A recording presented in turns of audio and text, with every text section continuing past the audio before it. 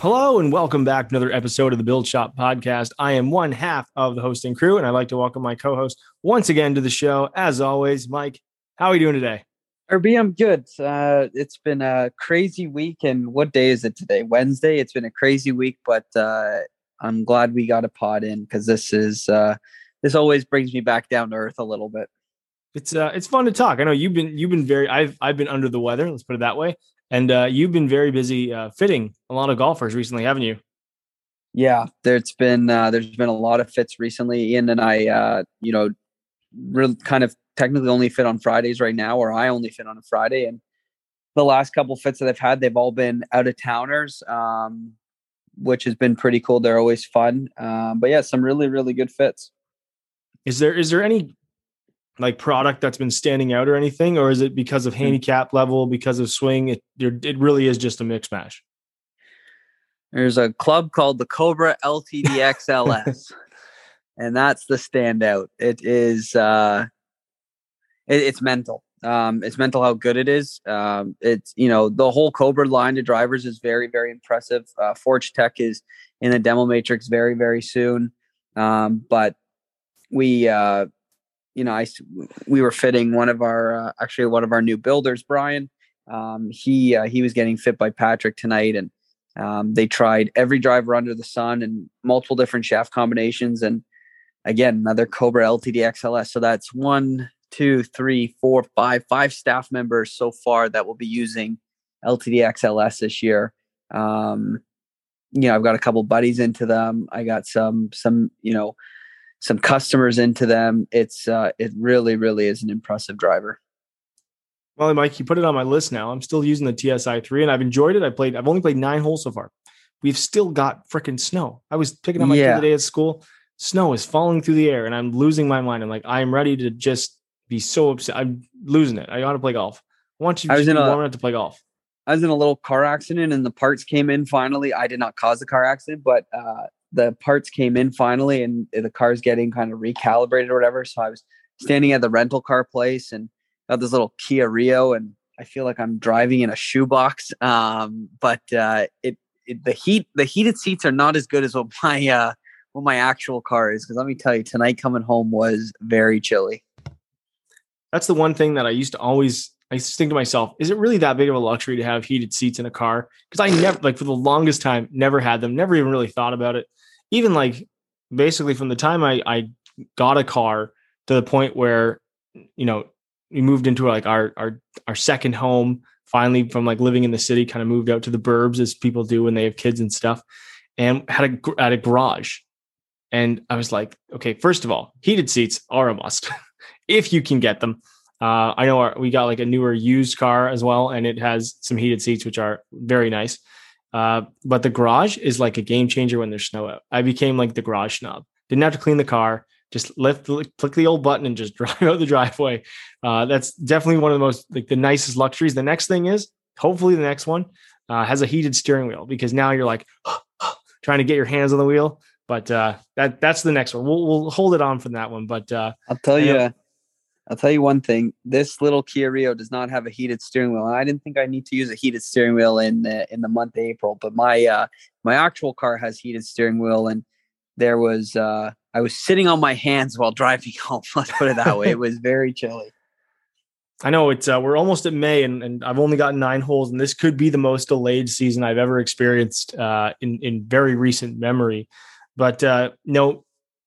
Enough of the weather talk. Tonight's show, we'll call it, there's a lot to talk about. And one of the fun things that I think we haven't done in a while, but we do our own Q&As on Instagram. So I put it out there and we did a full grab bag Q&A. So for those who follow along, RDS Brath on Instagram, you are Mike TXG. Am I got that correct, Mike? Nice and simple. All right. And so with that in mind, what I've done is I've calibrated all the questions. So we've kind of split them 50-50. Hopefully we're not going to get to all of them. There were some very, very specific to a player questions, which I don't think are going to be completely relevant in this conversation. But we have split the questions in half, and we're going to go through them because there's a lot of great topics, from drivers to putters to wedges to shafts to all kinds of different things, from fitting, some retro gear. We're going to dive into it. So, Here's a good question for you, Mike. As a builder, someone who deals with a lot of golf clubs, someone said they've had their irons for over 50 rounds, lots of range sessions in between. And we just posted this on our TXG Instagram about this actually. But should they have their lies and lofts checked? 100%. I would say, 50 rounds and, lots of practice sessions. The more you hit off mats or indoors, lie angle definitely can move on you. It's always nice just to make sure the specs are bang on to what you're fit for. It takes any, guessing out of the question and just making sure that you're dialed in 100% of the time. So I would say, once a season, definitely get them dialed in. If you're playing close to 100 rounds, maybe do it, twice a season. But once a season, little spring checkup never hurts. Yeah, that's always my go-to. And related to this, I had someone ask about Forge versus Cast, and I said, look, Forge maybe a couple times a year if you're practicing a lot, especially off mats. But even for Cast clubs, I think it's worth getting checked. Cast clubs now are a lot different than Cast clubs from 20 years ago. Now, don't get me wrong, there are some pretty firm castings out there still, but a lot of the new stuff has been different materials, thinner walls, all kinds of that, like changes to the design features to help with movable mass and all these different elements of, creating something that is very forgiving with a fast club face. So Cast clubs, they can still move. So don't just think, oh, I got Cast clubs, I don't have to worry about it. It's definitely something that you should get checked out. Do you want to fire one off to me, Mike, or should we just? Yeah, I got it's not really a build specific one, but someone was asking if either of us has played with hickory shafted golf clubs. I know for me, persimmon I've hit my first persimmon this year, but RB, have you used any hickories before? So I was lucky. I think it was 2 years ago now. I think I was playing. I'm a member at I was as a member at a club locally here. It's called Norfolk Golf and Country Club, or I think that's what let's call it that. It's a little 9-holer. It's a 125-year-old golf course. It tips out at like 3,100 yards, and that's a stretch probably. But I got to play with Scott McLeod. So for those who don't know, Scott McLeod is a CPGA professional. He is a writer. He is a podcaster. He is a great follow on Twitter, and overall super nice guy. So he is a lover of hickory clubs. He does have a few in his collection. So when we went out and played, a lot of times I play with persimmon. So he brought some hickories. I brought some persimmon. I was messing around with my putter in the basement, and I literally showed up without a putter, which is the worst feeling in the world. So I had to putt with my wedge. But we had a blast, and I got to say it's a weird feeling because the club mass properties are so different, and they're very light relative to steel that. It doesn't, I wouldn't say necessarily, I mean, Scott shot I think he shot 1 over par. It's pretty insane. Scott's a very good player, by the way. But it's a cool feeling to hit one of those clubs because it just kind of comes off the face. There is a lot of torque in the shaft. So you really kind of got to almost time your swing a little smoother. But overall, I thought it's a cool and fun experience. And I know next time I go to Pinehurst, you can actually rent a set of hickories for like $50 to play number 5. And that's high on my list for sure. Yeah, that's pretty cool. There's a course out in just outside of St. Andrews, and I can't remember the name of the golf course, but you can do the whole experience, play more of, I guess, a Parkland style golf course with some hickories. You get a little bag and go out and have a few drams of whiskey. When you're done, it sounds like a good time to me. Sign me up, Mike. That sounds like a pretty good time. Here's one for you. Now, I don't know if you really remember this driver. And this is a question to like a couple different eras of equipment, right? Because we talk about, Ian's talked recently about P760s, right? Obviously being a very popular iron that he's had in the past. And, we kind of been messing around with them again. But the original the original M2 driver, for those who don't know, had the weight at the back, like kind of the silver one, was known as a very, very popular driver. Can you think of like one thing that makes that driver stand out? I know I have a couple ideas because there's other drivers that I think it kind of relates to, but is there anything that stands out from that driver that was something that like for some reason people gravitated really well towards? Original M2. Or what, or what makes an older club stand out in general? Let's kind of like tip it from there. Yeah. I mean, anytime we've seen, when we always have our own little, cult following of a driver or something like, OG Sim, OGM2, 910. 910 was from Titleist, was a very good driver. I think anytime you get something that is, spikes, ball speed and is forgiving, I always think those two are always good. G400, that's one of them. G400 was just one of the best drivers out there. Yeah.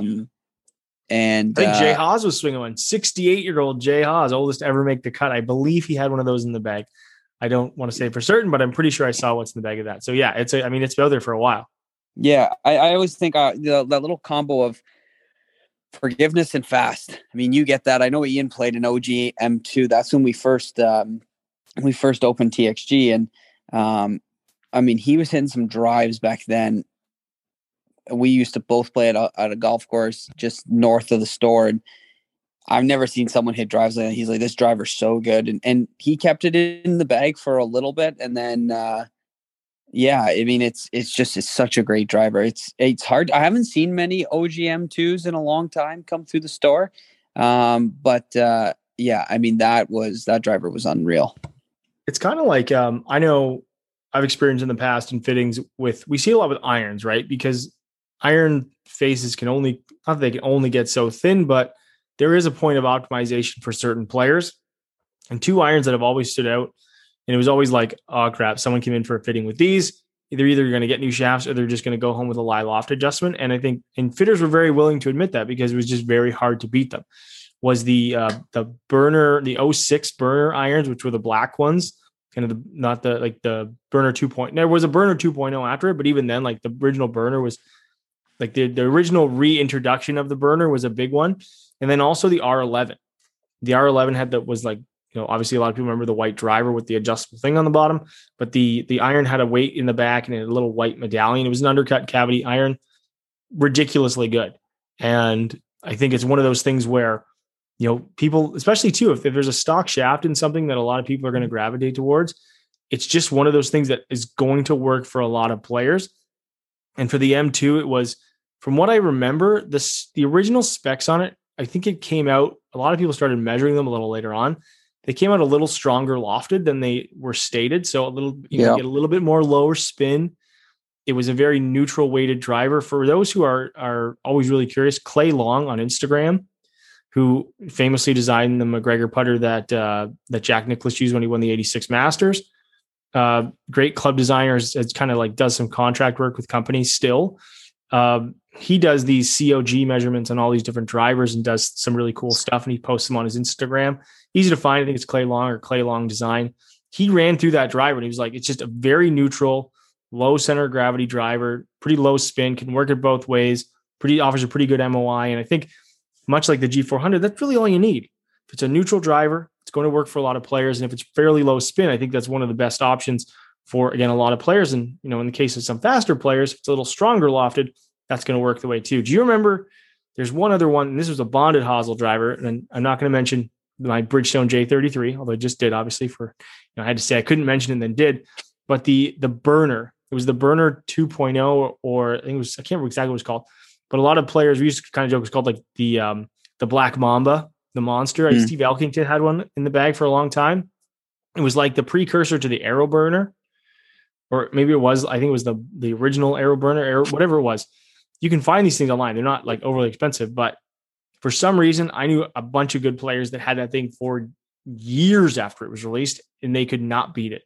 They put it on Launch Monitor, and you just couldn't beat this thing. It was insane. Yeah, a friend of mine had what was it? The burner super fast. Oh, that was a good one. With a bonded hosel, and he loved that driver. He played that driver for a long, long time, and still to this day, you see a couple online. You're like, yeah, that was the TP version was the 8.5. That was a ridiculously good head. I wouldn't say before my time. I wasn't using 8.5 heads that back then. Let's put it that way. That product was so good. Yeah, I always lusted after like a burner super fast 2.0 TP, the white one with like the toe weight. Everyone always said, because it was like the era of like looking at like what's anti-left, what's low spin, all these different things. And people kept saying like, this is the driver, this is the driver, trying. I finally tried, and I was like, man, this thing is nuts. It was extremely low spin. It felt a little hard off the club face. I don't know why that was but you kind of get used to it. And of all the players that kept it on tour for a long time, was a player that, kind of swung a little bit over the top, added a lot of, like, I would say, cut across it a bit, maybe because of just his swing characteristics, but was Kevin Stadler. Of all players. He had one of those in the bag when he won. I think he's won one time on tour. Obviously the son of Craig Stadler. Yeah, I got the Kevin and Craig. Yeah. So Craig, he was one who had one of those in the bag. I always thought it was a really cool driver because it was anti-left and it just had a cool shape. And again, bonded hosel, which I don't always think for fitting purposes, the bonded hosel is the best way to go, obviously with modern technology, but definitely something that was a very cool club. And, we see with a lot of different stuff, even now, much to your point, Mike, I love the 910. Yeah. The 910 I had a 910 D2. But I had a 910 D2. What shaft did I have in that? I think it was a Fubuki J50 stiff, and that thing was so good. And then I was dumb. I wanted a 913 and I D3, and it was not the head I needed, but 910 was world class. I had a 910 with the original. Remember when like the original Project X graphite shafts came out? There was like the Project X and it had like the X A, C, B. They had all these like different codes basically for the flexes. I had a 910 D3 and I wish I still had it. Actually, the funny thing is, a friend of mine just messaged me. I realized that I had it for a long time and I couldn't remember what happened to it. And he messaged me. He's like, I'm looking for a new driver this year. I'm like, what are you using? He's like, it's a 9 Titleist driver you sold me like 7 years ago. I was like, oh, I might want that back. We'll see. I might have a 910 pretty soon. I might make him a nice little trade. Here's one for you, because I know you work with these a little bit more than I do. So we're talking Mira, and we're talking the 501, the MC 501 sole versus the TC 201 sole. What would you say are the biggest differences between those two irons? Irons in general, and then also obviously specifically the sole. Yeah, it's funny. I'm a 501 user. I love a 201. I think the 501, in my opinion, has a boxier sole. Both carry basically pre-worn leading edge or a little bit of a bevel on those irons. I would say 501's boxier, feels very square through impact, if that makes sense. It almost digs a little bit more. Obviously, we both know, TC201 does have that perimeter weighting where 501's more of a muscle back, if you want to call it. Both amazing irons. 201 has a little less offset, which is, very pleasing to the eye. 501 for me, just you see a set of 501s in the bag and you're like, damn, that's a nice looking set of irons. And, I'm playing a couple different sets this year, but the 501s will never go anywhere. That's for sure. I love a set of 501s. I can remember, it was I think 3 or 4 years ago now, I built a set of, a friend came to me. He's like, listen, I need the set. And I think I put a set of pulls in them. I can't even remember what I had. He brought me, it was 501s. And I was like, oh yeah, I'd love to build these things for you, and built them up for him, bent them to his spec. And then like a week later, he's like, oh man, these are great. I shot. It's like, how the iron's going? Like he didn't even really message me back. He just like, oh, thanks. They're great. And then he's like, oh, I shot like 70 something, 60, like high 60s. It was like 6, 7, whatever. It's called 67. I said, oh, that's sick. Like, he said, then I want my club C's. I was like, well, if that's not a glowing review of building a set, but also like knowing something that really works for you, I was pretty impressed. And to the point of the 501s, a little bit of a steeper player into the ball. And I think for him, going from an iron that was a little bit thinner sole, going to that actually was a huge help for him. And something that for those players who are curious, I think it's a good option for sure. Plus, it's a great looking iron. Oh, such a nice looking iron. Do you have what do you got for me, Mike? What I got for you, someone asked, why is there a cult following with Nike? I think that's funny, but there was one here, the counterbalance plugs, the tour lock plugs to change swing weight. You dabble with much of that? I used to. There was a time when because I was really into a lot of like tinkering with just gear all the time. I was using an 80 gram tour lock in my driver. No other counterbalance or anything in my clubs. Just there was like this 80-gram plug and slug in the end of my driver. And that's for those who are curious, I believe that's still what Sergio uses, not like that weight. But if you're looking for the brand, you can find tour locks. Basically, you core out the end of the grip, you put it in, and you screw an Allen key. And what that does is as you screw the Allen key, it makes this washer at the bottom expand, so it stays inside the shaft. Sometimes you might need to use a little bit of electrical tape depending on the inside diameter of the shaft, but you just kind of put that in, screw it in, and it's all snug. I liked it. What I found was it was very easy to control the face, but the problem was after a while, it was kind of like you'd always have this honeymoon phase with the driver. You get it in, you'd love it, and it'd work really, really good. Like for some reason, just felt you keep it on plane better, all these different elements. And then you'd kind of have it for like a little bit. And then all of a sudden, either your swing was changing because of the weight, like you've kind of adapted to it, and you'd lose complete face control.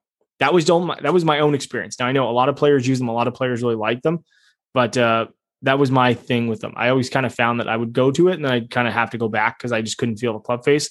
Swing weight would obviously be extremely low, but the total weight was very, very high. But I think it's worth a shot.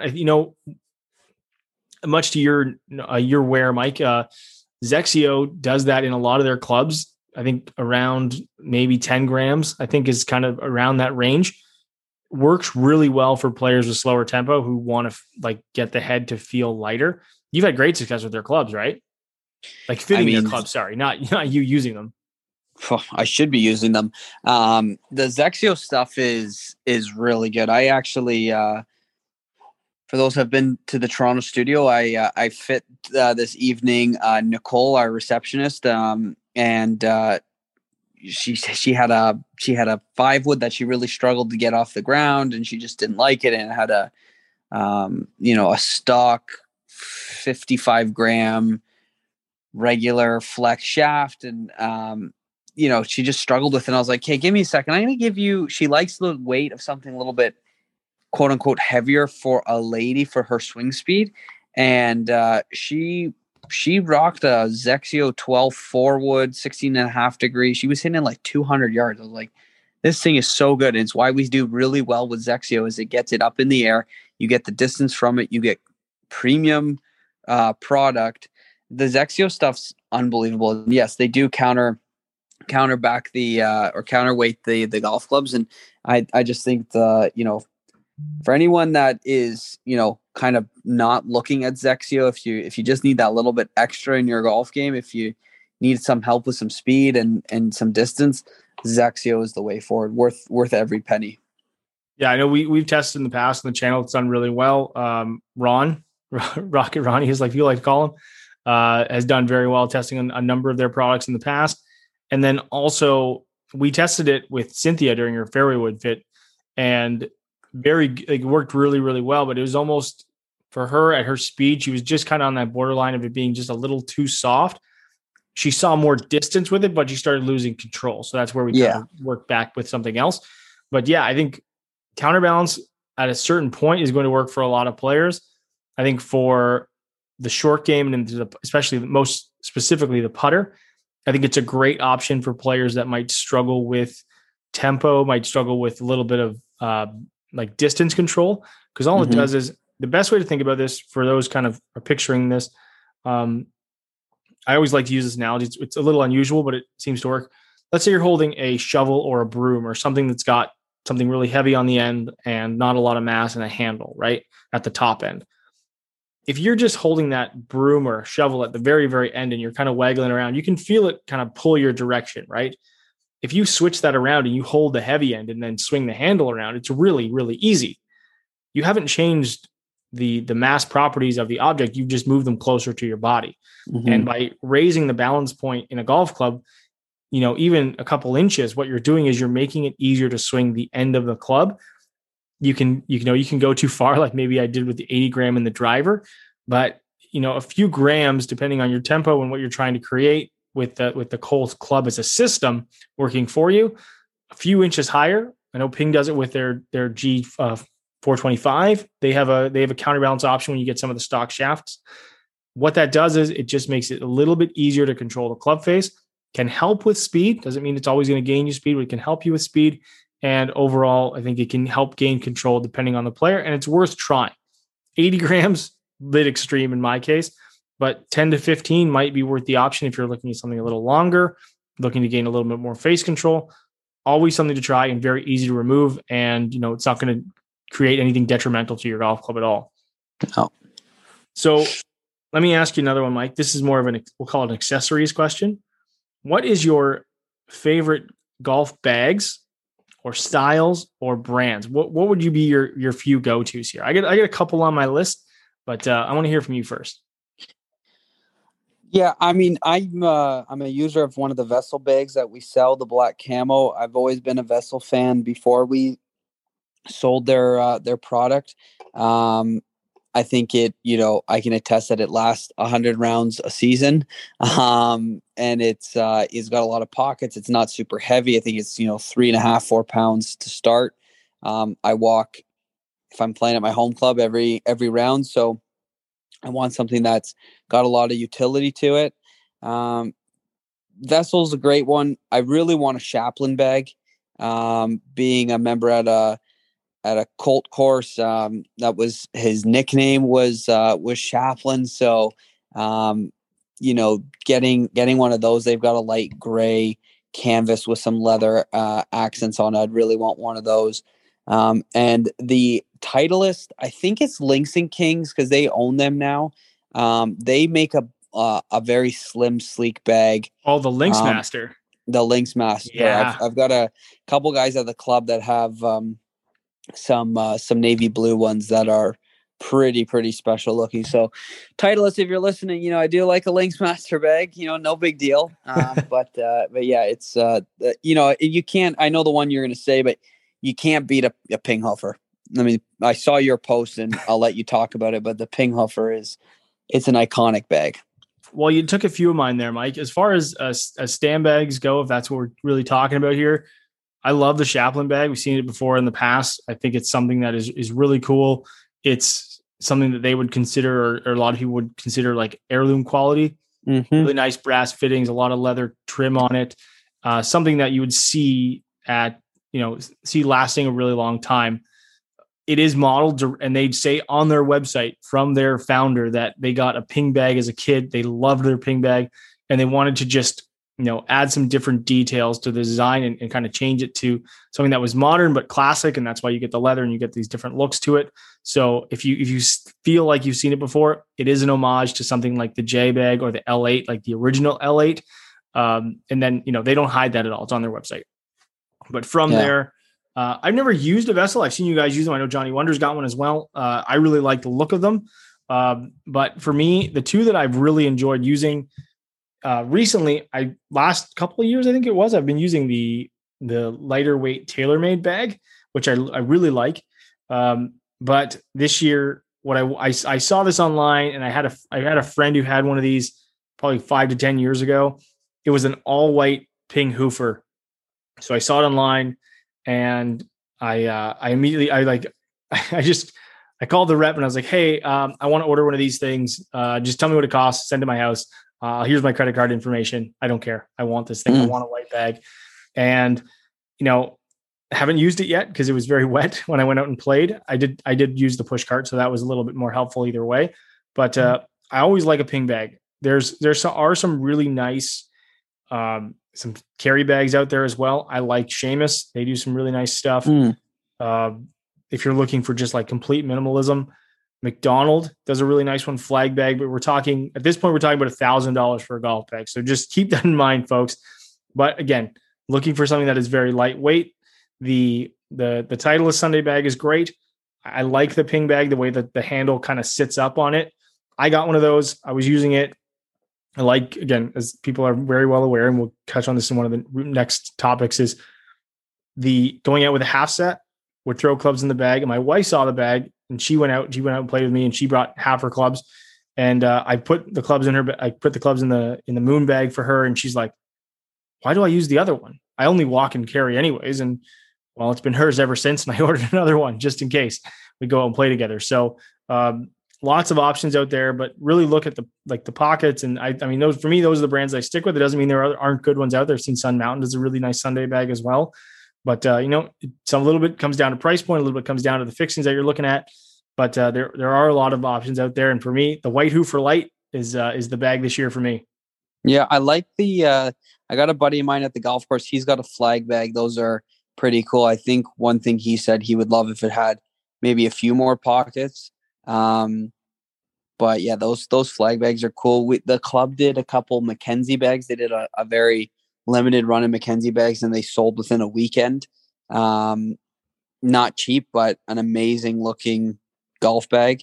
I think I've got a Jones Sunday bag, and to be honest with you, that Jones Sunday bag, I tried to keep a bag of clubs at the golf course because I always take my clubs home, but I'm pretty sure that Sunday bag's at the golf course. But I like those Jones Sunday bags. They're pretty handy. Yeah, that's another one too, and they make a nice stand bag as well, which I think is pretty cool. I mean, we could talk bags for a long time because I always say I've never found, and I mean this with every single bag, I've never found the perfect bag. I've had bags that have been very, very close. A lot of times when I was a kid, I had bags that I thought were fantastic. But I'm always searching, which is why I got a few extra ones kicking around. But this is a good one because I know you deal a lot with it. You are more front facing with customers than I am. I deal with a lot of questions and answers on Instagram. But what would you say are the benefits of playing something if you have two clubs that are very close to each other, for example, and performance wise, they're quite close? Club A might stand out a little bit more as far as performance, but Club B is right behind it. But as a player, you prefer Club B. Do you think that person's really giving something up, or is it, they're going to gain that confidence because they just trust that club a little bit more? I think they're going to gain the confidence because they trust that club a little bit more. And at the end of the day, we're all about performance, but you got to be comfortable. And we're always talking about making a club autopilot for you, and that just comes down from comfort. Fully agreed. I mean, it is a simple answer, but it's one of those things where, I mean, I've used clubs in the past that I wouldn't say are the absolute perfect fit for me, but because I have a lot of confidence in them, even might go a little bit shorter than something else. We're talking about distance or some type, but I feel like dispersion is tighter. I'll always go with the club that has a slightly tighter dispersion, but might go a little bit shorter for someone that's going to go longer. Cause I know that I'm going to be able to hit that shot. When I played this past weekend, not to sit here and brag about it. I played okay, but one of the clubs I've always had confidence in is a 50-degree wedge from 100 yards. I know the shot shape that I want to hit. It's not a full swing. I'd say when I was a kid, I had my parents' backyard was about 55 yards. So I got very good with a 60-degree wedge from 60 yards. It was a lot of fun, but that's a nice thing about living out in a rural area. You get a little bit bigger backyard once in a while, but I just got very comfortable with the shot because I didn't practice it, but I kind of knew the distance. And again, I'd rather hit that club from that yardage than try and eke something out from another club shorter or go something longer. And it's just about knowing that I have that loft in my bag with not a certain amount of bounce, but kind of a rough idea. And I think, if you can kind of bring that confidence to any part of your game, then you're going to hit shots closer to the hole. And, I'm not saying I stuck it to 3 inches every time, but I always felt I was always within a nice not a nice, but I put myself in a place to potentially make birdie. So I think that's one of the ways to look at it. And if you can bring that confidence to a fairway wood or a hybrid, if it's a little bit shorter, but you're getting that dispersion tighter, then that's 100% the way to go. I got an interesting, again, build question. I'm going to ask this. I know it's a quick one, but mini torch versus heat gun. Why do we as builders prefer the mini torch over the heat gun? Well, one, it's that gets a little, the heat gun or the mini torch gets hotter faster. And you can control the flame and where you're applying the heat. And so it gets the job done more efficiently. I don't use a mini torch. I use a big torch, but to be fair, I'm not pulling many shafts anymore, which is nice. But yeah, the mini torch definitely heat and just the more precision with where that flame goes rather than, you get stuff that has, Mizuno STX hybrids. I was pulling a couple of those apart the other day, and they have, but from the ferrule to the hosel, there's a very small amount of hosel, and then it goes right to paint. So when you have a big flame and it gets hot, you could actually ruin the paint before you even have the ability to pull the shaft out of the club. So those mini torches definitely give us the ability to just have a little bit more precise heat. Yeah, I match your point. It's all about precision. With a heat gun, it takes a long time to heat something up. You're going to heat up a whole part of the club head, especially now with modern drivers that have a lot of multi-material components as far as carbon, and there is epoxy holding that carbon to the titanium that you do not want that to overheat. If you can pull the shaft out and just do it that way, great. But something like a Stealth Ferrowood or even the Callaway ones, right? Like they use a carbon top on those things. If you're using a heat gun to heat that whole thing just to heat that one part of the hosel, I mean, it's funny because you can hold a lot of club head. I've held iron heads with a MAP gas and used a MAP gas torch, which are very hot. I think that's what you're referring to there, and heat the heck out of the hosel. And 5 seconds later, the head's off, and I'm holding the head, and it's like, well, how did that happen? It's because I only applied heat to that 1 inch, and it didn't even get a chance to work its way down the club head. So if you're talking about irons with graphite shafts, irons with any type of medallion, you're not going to cause any damage. And as far as club heads, talking hybrids or ferrowoods, you're not gonna wreck the carbon tops or bottoms or anything like that. And that's why it's all about precision. You basically nailed the point right there, Mike. Fun one here. I'm going to answer really quickly. Does putting X100 shaft bands on my irons make me look cool? You know what? Yes, 100%. Why not? I think that's a pretty easy answer there. It's like putting flames on your car. Not that I'm going to do that. Not that I recommend everybody do that. Like if you've got your Dodge Caravan, you want to put flames on it. Let that be your motivation to look cool. It doesn't make it go faster, but it makes it look cool maybe in your own mind. But if you want to put X100 shaft bands on your irons, by all means, it's a good way to have some fun. Maybe, I don't know. Maybe they're not, if they're graphite, maybe not the best option. But last one here, which I think is kind of a fun one to end on. How would you build? Question we kind of mess around with all the time. How would you build your ideal half set? So half set, I would say, is 8 clubs or less. Doesn't have to be 7. I know people kind of are sticklers to the 7, but 8 clubs or less. How would you build your set, Mike? That's a great question. Someone asked me this the other day, and I was like, well, one, I've never played golf with a half set. You've never gone out with a half set? Never. You just always have the 14 clubs? Always got the 14 clubs. No, you've never done like a one club. You ever gone out with like 2 clubs and just like messed around? Yeah, one time I went out with we've got a short course at the golf club, and someone gifted me a set of the Titleist T-blades, and I just went out 2-iron to pitching wedge, and I played the short course.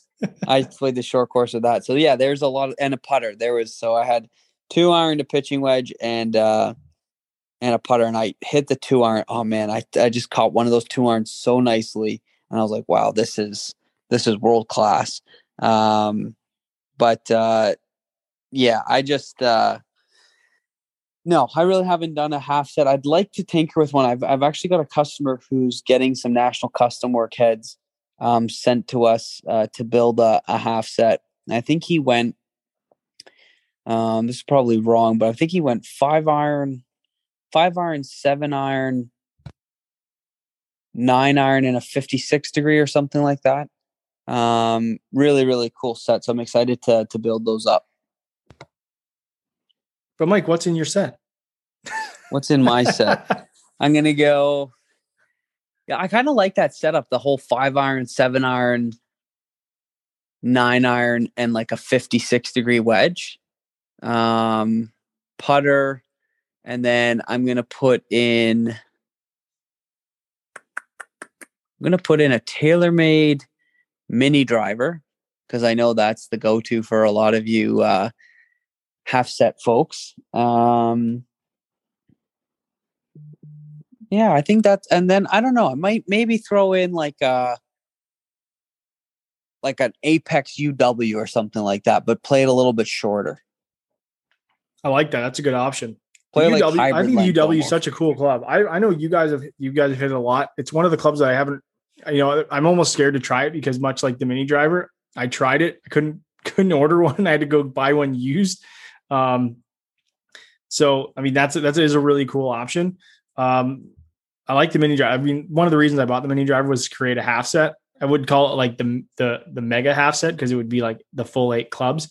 But if I was to do, let's see, 7 clubs, including the putter, let's see, I would go, I'll start with I'll work my way up to the top. So I got obviously putter. I would use a 52-degree wedge. I like the 975. I don't like carrying the pitching wedge. I think the 5-iron, you can get a lot out of it. It doesn't really matter. And then for me, well, I actually got enough now. So I would go 5 wood, which is a weak 5 wood. And then I would use the mini driver because I can get a lot out of the 5 wood. I can lay up with it. But if you want something off the tee, the mini driver is a great option. And if you really just want to smoke one that's going to roll a little bit, I think the mini driver is the way to go. So that would be my set as well. If it wasn't for the mini driver, I'd have a strong 3 wood, which I've used in the past. I mean, I still got one. One of my favorites is my TSI2 or my TaylorMade Sim, like the original Sim, the OG Sim Rocket, which I still think is one of the lowest spin 3 woods ever made. Definitely would be on the list for sure. You know what? I'm gonna finish one more question really quickly because this actually relates to a video that is coming out featuring yourself, Mike. Oh, that's a shame. So if you have a shaft you really like in a set of irons, performs well for you, it feels good, it matches your timing, it hits your weight spec, and you're moving them between club heads. Let's say you're building a brand new set with the same, not that you have to like reuse the shafts, but if you're using that same spec of shafts in a club head that's in the same category, let's call it a player's forged cavity, is it going to perform basically the same? No. I mean, it all, obviously it's all player dependent. I know in that video that's coming out, we don't want to give it away, I guess, because people can't wait to watch that one. But when you have, similar weight category, but different profiles of shafts, I struggle with certain shafts that I don't like stiff, firm butt sections. And I built a set of irons for myself last week with some shafts that did not make the cut. I'm actually reshafting the irons tomorrow. So they're ready for the weekend with my old faithfuls. Modus. Maybe I could use your pullouts, Mike. You got to let me know what those are after the show. Maybe I'll get those pullouts from you. No worries. They're all yours. They're all yours. But yeah, no, I definitely, I guess I'm picky when it comes to, I don't know. Modus 120S is just comfort for me. Softer.